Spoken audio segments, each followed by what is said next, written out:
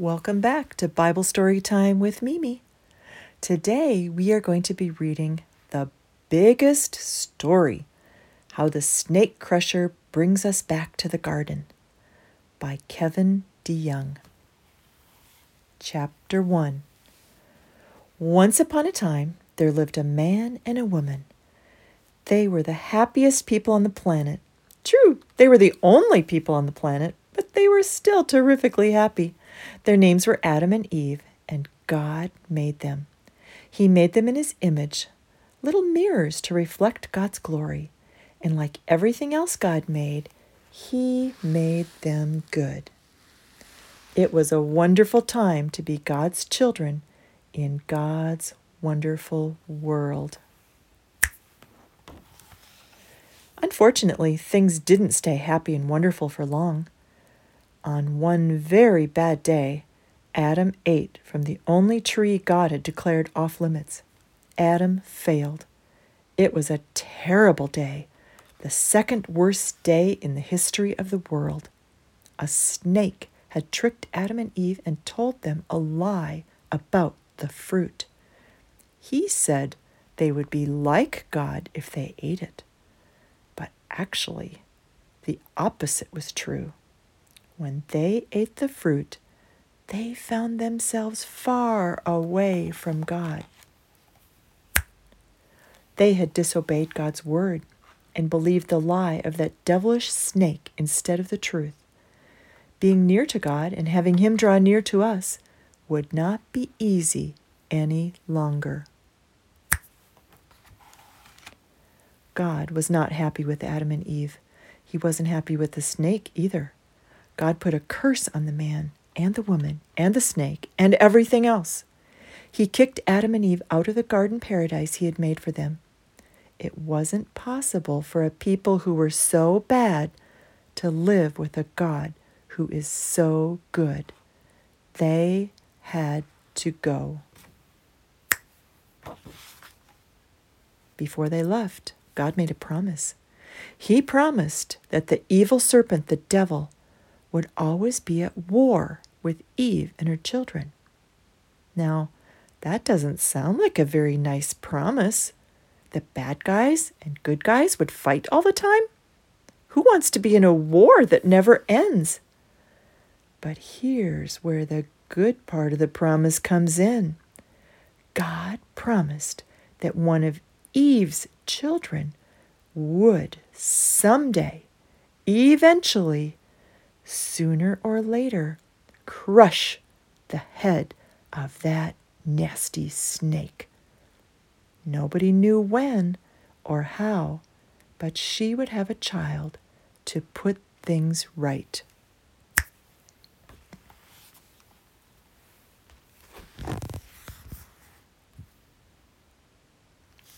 Chapter 2. Sadly, things got a lot worse before they got any better. Adam and Eve had several kids, including 2 brothers named Cain and Abel. Abel trusted God, but Cain did not. And when God accepted Abel's gift and not Cain's, Cain got very angry. So angry, so hurt, and so jealous that he killed his brother. It was the first murder in history, but it wouldn't be the last. Things were not the way they were supposed to be. Everything fell apart after sin entered the world. Things got so bad, so fast, that God decided to start over. The people on the earth were terribly wicked in their hearts, all the time, every day, non-stop. They didn't deserve to enjoy God's world anymore. So God took it from them. Or more exactly, He took them from it. He sent a flood that wiped away everyone and everything because it had all been stained with sin. Well, almost everything. God saved one family on the earth, one family that trusted Him and believed what he said. Noah and his wife, their sons and their wives were spared. They lived for a lot of days with a lot of animals in a big boat called an ark. It rained and rained. God was going to start over with his creation.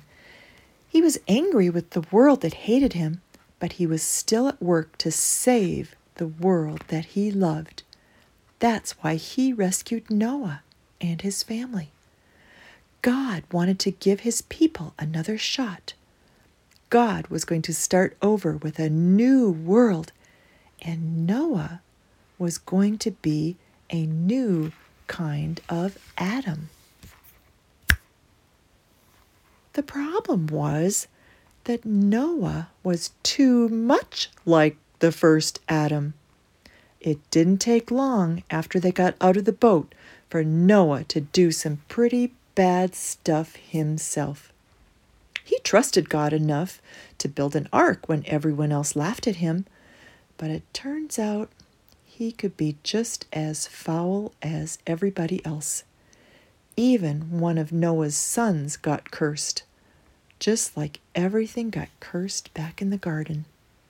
History was repeating itself, whether it was Adam or Noah, the first world in the beginning or the second world after the flood. People just couldn't get things right. One time, a whole bunch of people got together to build a giant tower. They thought they could build all the way up to heaven. But it must not have been all that big because God had to come down just to see it. And when God saw it, he was not pleased. Everyone was working together, which was okay, but they weren't working for God, and that was not okay. They were trying to show how smart and impressive they could be all on their own. They thought they didn't need God. So God mixed up all their languages and scattered the people all over the place. Things were still not going well in the world that God had made. Thankfully, God was still not done saving his people. Chapter 3. Not too long after the whole tower business, God called a man named Abraham to leave his home and go to a new country. Actually, his name was Abram at this point, but everyone remembers him as Abraham. When God called Abraham, he made a lot of big promises. He promised to bless Abraham and to bless everyone who blessed Abraham. He promised to curse everyone who cursed Abraham. He promised Abraham a land and a child. God promised that Abraham would be the father of a great nation and that all nations would be blessed through him. Pretty much all the blessing that God wanted to give Adam and Eve, he promised to Abraham. And the best part? This time, God was going to do everything himself to make sure Abraham got his blessing. You might think that God wanted to bless Abraham because he was such a swell guy, but Abraham didn't know God at all when God called him. And even after he got the call and all these promises, Abraham could still be a liar and a bit of a scaredy cat. Abraham's life had a lot of ups and downs, but he had two things going for him. The only two things, it turns out, that really matter. God's promise to bless him and Abraham's belief in God's promise. That's all Abraham had, which was a good deal because it was all he needed. At times, it looked as if God wasn't going to keep his promise to Abraham. For one thing, it was about 100 years before Abraham and his wife Sarah, who used to be called Sarai, had a baby named Isaac, who thankfully was always called Isaac. And then, when the baby grew into a boy, God told Abraham to kill him. That must have seemed like a not-so-funny way to make a great nation out of Abraham. But Abraham listened to God anyway. And at the last second, God gave Abraham a ram to sacrifice instead of his beloved son. It was God's way of saying, I'll take care of the rescuing. Just trust me. Eventually, Isaac grew up, got married, and had some kids of his own. Twins, to be exact, Esau and Jacob. God picked Jacob to get the blessing, even though he was the younger brother and wasn't supposed to get the blessing. But God is God, so he gets to pick. Jacob had 12 sons, and this time it was the fourth son, Judah, who wound up with the best blessing. Jacob told Judah that a lion of a leader would come from his family. Great blessings, but not so great people. Isaac was sort of a weakling. Jacob was a selfish trickster. And Judah, he did such dumb stuff we don't even want to talk about it. And yet, again and again, God kept his promises all the same. He blessed the whole lot of them despite themselves. Maybe the snake crusher would still come from the gnarled branches of the Abraham, Isaac, Jacob family tree. Chapter 4. Several hundred years after God's promise to Abraham, it looked like things had gotten way off track. When God told Abraham to leave his home, he promised to give him a new land in Canaan. It was going to be a great land. It was supposed to remind God's people of the garden they once had. It would be sweet and refreshing with plenty of milk and honey. But Abraham and his sons never really possessed the land that they were promised. And now it was 400 years later, and they were slaves in Egypt. How Abraham's family got to Egypt is a long story, but here's the short version. They went to Egypt because there was a famine in Canaan, and when they got to Egypt, Jacob's sons found their long-lost brother Joseph, who helped them get food and a place to live, even though he was there because his 10 older brothers had been jealous and sold him into slavery after they almost killed him because of his fancy coat. I told you it was a long story. Well, delivering them from famine was one thing. That's when Israel's family was still pretty small. Israel, by the way, was Jacob's new name. I guess everybody needed 2 names back then. But hundreds of years later, the family was huge. How would God save a couple of million people from slavery? It's not like he could just turn the Nile River into blood and send frogs and gnats and flies and disease and boils and hail and locusts and darkness and death until the king of Egypt let them go? Well, actually, that's exactly what God did. God raised up Moses to deliver his people, but in reality, God did all the work. He sent the plagues. He led the people with fire and cloud. He made the sea turn to dry land so the Israelites could walk through, and he turned the dry land back to sea when the Egyptians tried to cross over. It seemed that no matter what the Israelites did or what everyone else did to them, God always found a way to save his people. Chapter 5. It was a very good thing that God was always rescuing his people, because it seemed that no matter how many times God saved his people, the Israelites were never quite safe from themselves. See, after God delivered his people from Egypt, he gave them a lot of commandments.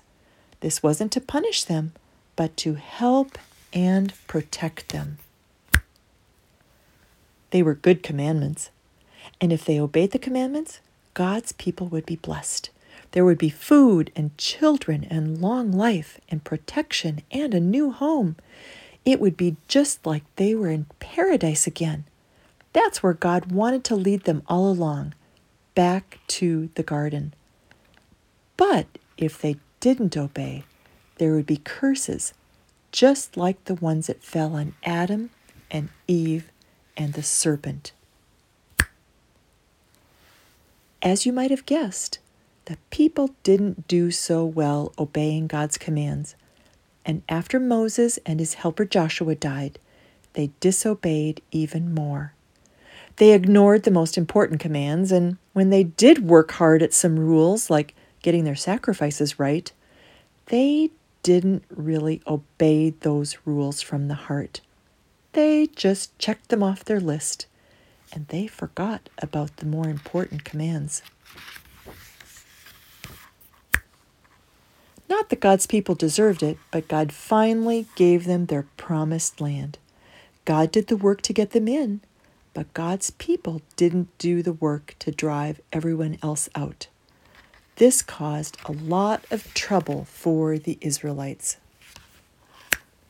They constantly had enemies to fight, and worse, they constantly had to fight the temptation to be just like their enemies. Sometimes things would go well for Israel when they had a good leader and when they obeyed, but most often things went poorly. God gave the Israelites rules, but they didn't follow them. God made his dwelling among them, but they didn't act like they wanted him to stick around. God sent prophets, but Israel didn't listen.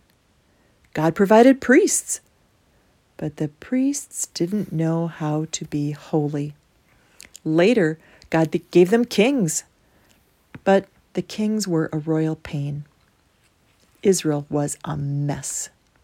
Of course, God still had his promises to keep, but most days it was hard to imagine how anyone could save this stubborn people.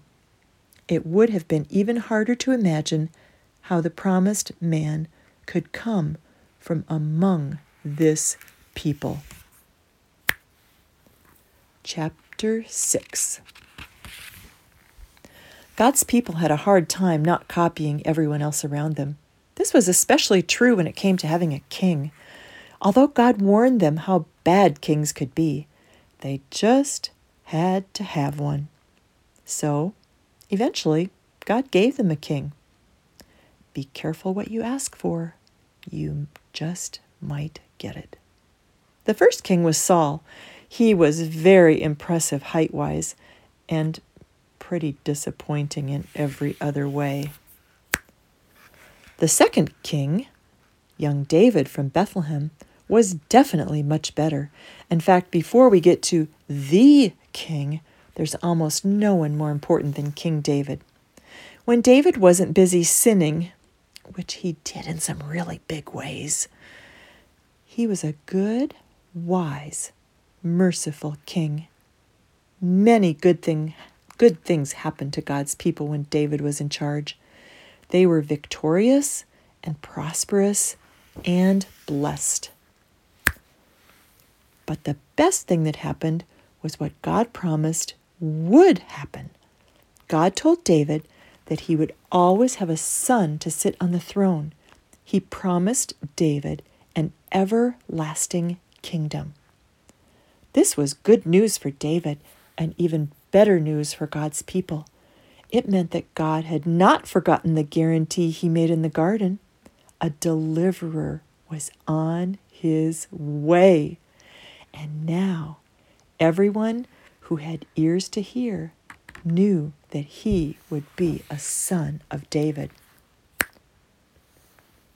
But the next son of David was not the one they were looking for. Solomon started off on the right foot, but he ended up tripping quite spectacularly. After Solomon, the kingdom split in two, with Israel in the north and Judah in the south. Neither kingdom was very good. God punished Israel first, and then Judah. In the course of 400 years, God's people would go from top dog to dog food. They had been kicked out of their promised land, just like Adam and Eve had been kicked out of their paradise. And worst of all, David's house and David's throne were no more. The future looked bleak, especially for the promises of God. Chapter 7. Believe it or not, God's promises hadn't gone anywhere. In fact, God kept on making more promises all the time. God promised that the snake crusher, Abraham's child, Judah's lion, David's son, would come from Bethlehem. God promised that he would be born of a virgin. God promised a messenger to prepare the way. God promised that the deliverer would die and live again and be a light to the nations.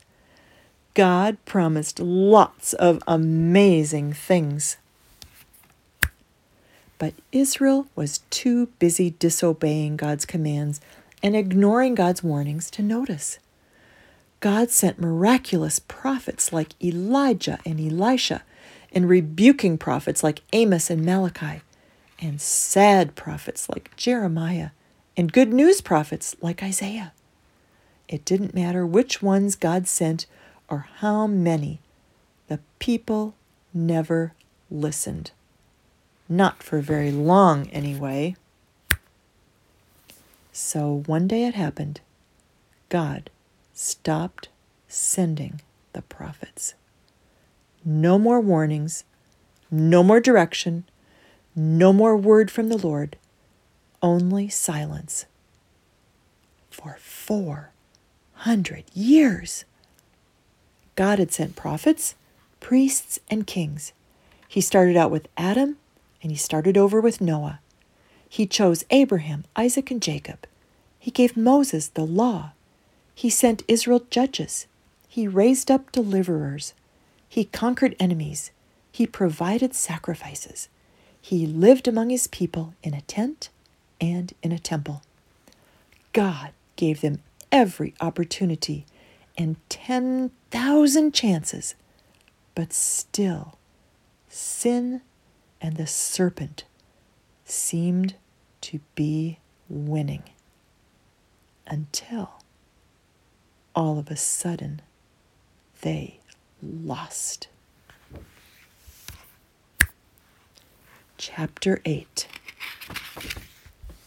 After all these downs and not too many ups, we come to a manger in the little town of Bethlehem. This is where we meet the new Adam, the child of Abraham, the son of David. It's with the stinky shepherds and the singing angels where we see the real deliverer, the real judge, the real conqueror. No one understood it completely at the time, but when Mary pushed out that baby, God pushed into the world the long-expected prophet, priest, and king. God gave his people a new law, a new temple, and a new sacrifice. Best of all, he gave his people a new beginning, just as he promised.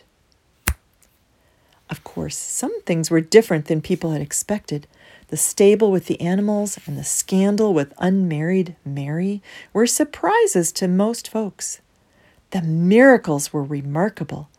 The teaching was unlike anything anyone had ever heard. The bumbling band of hand-picked disciples, that was curious. But the biggest surprise to everyone was that the chosen one of God was chosen by God to die. It just didn't seem right that the one destined to crush the serpent would be crushed himself. So when Jesus, the Christ, the Son of the living God, died on the cross that Friday afternoon, it seemed a shocking evil beyond belief. And it was the worst thing that has ever happened in the world. But it was also the best thing that's ever happened in the world, just as we would expect from God, and just as God had planned it. We break promises, so God keeps his. We run from God, so he comes to us. We suffer for sin, so the Savior suffers for us. Our story is a story of God doing what we can't in order to make up for us doing what we shouldn't. The Christ suffers for our sin so that we might share in his sinlessness. And so, deliverers are born to die. Things fall apart so they can come together. God kicks his own people out of paradise, and then he does whatever it takes to bring them back again. Chapter 9. As you may have heard, and should definitely tell someone else, the snake crusher who died on the cross didn't stay dead. He couldn't. Death had no claim on him. The devil had no case against him. Sin had no wages for him to pay that he couldn't pay. Jesus just couldn't stay dead, and God just wouldn't let him rot in the tomb. So on the third day, God raised him from the dead. A whole bunch of people saw him and ate with him and told their friends that he was really alive. 40 days later, God lifted him into the sky and gave him the seat of honor at his right hand. And you know what the snake crusher did next? Because his work was done, he sat down. And God gave him the name above all names, so that at the name of Jesus, everybody and everything would start to sing and shout and worship. Then, just to make things even better and to make good on even more promises, God the Father and God the Son sent the best present of all time down to earth. They gave the gift of the Holy Spirit. And because of the Spirit, we can have power and peace and the presence of Christ with us all the time. Chapter 10. As you can tell, this story is a big story. In fact, it is the biggest story. It's a familiar story to some of us. It's a true story for all of us. But we haven't seen the end of the story. Not yet. We live in the beginning of the end of the story that we are still in the middle of. We know it's not the end because we haven't made it back to the garden. We get glimpses of the garden here and there, in our hearts, in our families, in the church. But anyone who loves this story longs to see the one who is the center of the story. The snake crusher is coming back again to wipe away all the bad guys and wipe away every tear. He's coming to make a new beginning and to finish what he started. He's coming to give us the home we once had and might have forgotten that we lost. So keep waiting for him. Keep believing in him.